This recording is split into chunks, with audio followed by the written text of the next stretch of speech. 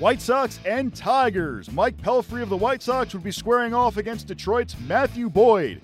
We'll take you to the top of the second. Todd Frazier at the plate. He was going to get him anyway, but. And there's the base hit, so they're going to put a quick pair on the board and still threatening for more. Guaranteed rate.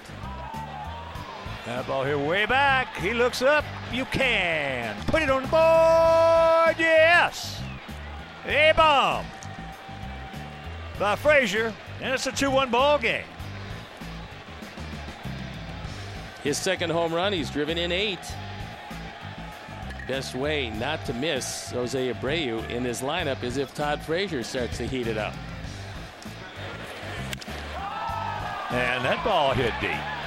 He goes back, looks up, and this game is tied at 2. You can put it on the board. Yes. Didn't wait a whole lot of time. The first pitch going well out of the yard. The 5th home run of the year for Avi. He's driven in 18. That leads the team.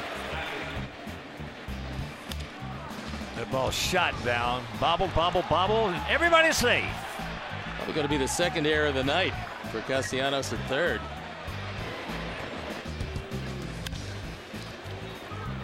And he bobbles that.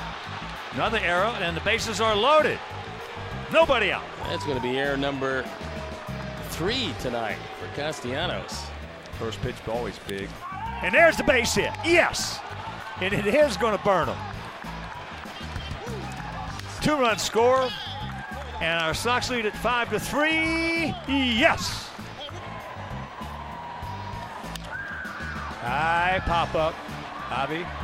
Long way to go. And he gets there. Yes. A beautiful catch by Avisail Garcia. And this ball game is over.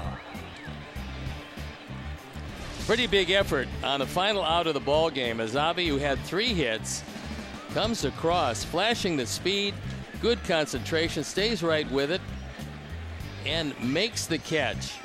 7-3 White Sox would be your final score.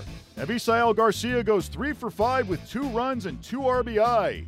Mike Pelfrey goes 4 2/3, allowing 3 earned runs on 6 hits.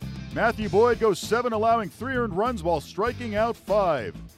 The White Sox are now riding a 5-game winning streak. Rick Renteria and the White Sox came out on top against the Tigers on Friday as they win 7-3.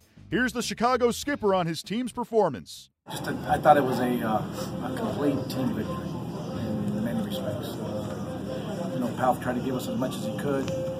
Jennings helped him out in that one particular inning. Then Swarza comes in and does his thing. And then we get some timely hitting, take advantage of a couple of no miscues on their side, and we were able to pull it out. I mean, just baseball. It's been very consistent, obviously, and they've given us an opportunity every time we've used them, whomever it is that we've used in whatever situation. They've been very effective. I think they're, just very focused on doing what they need to do, and hopefully it continues. On Saturday, Derek Holland will take the hill for the White Sox. He'll be up against the Tigers' Michael Fulmer.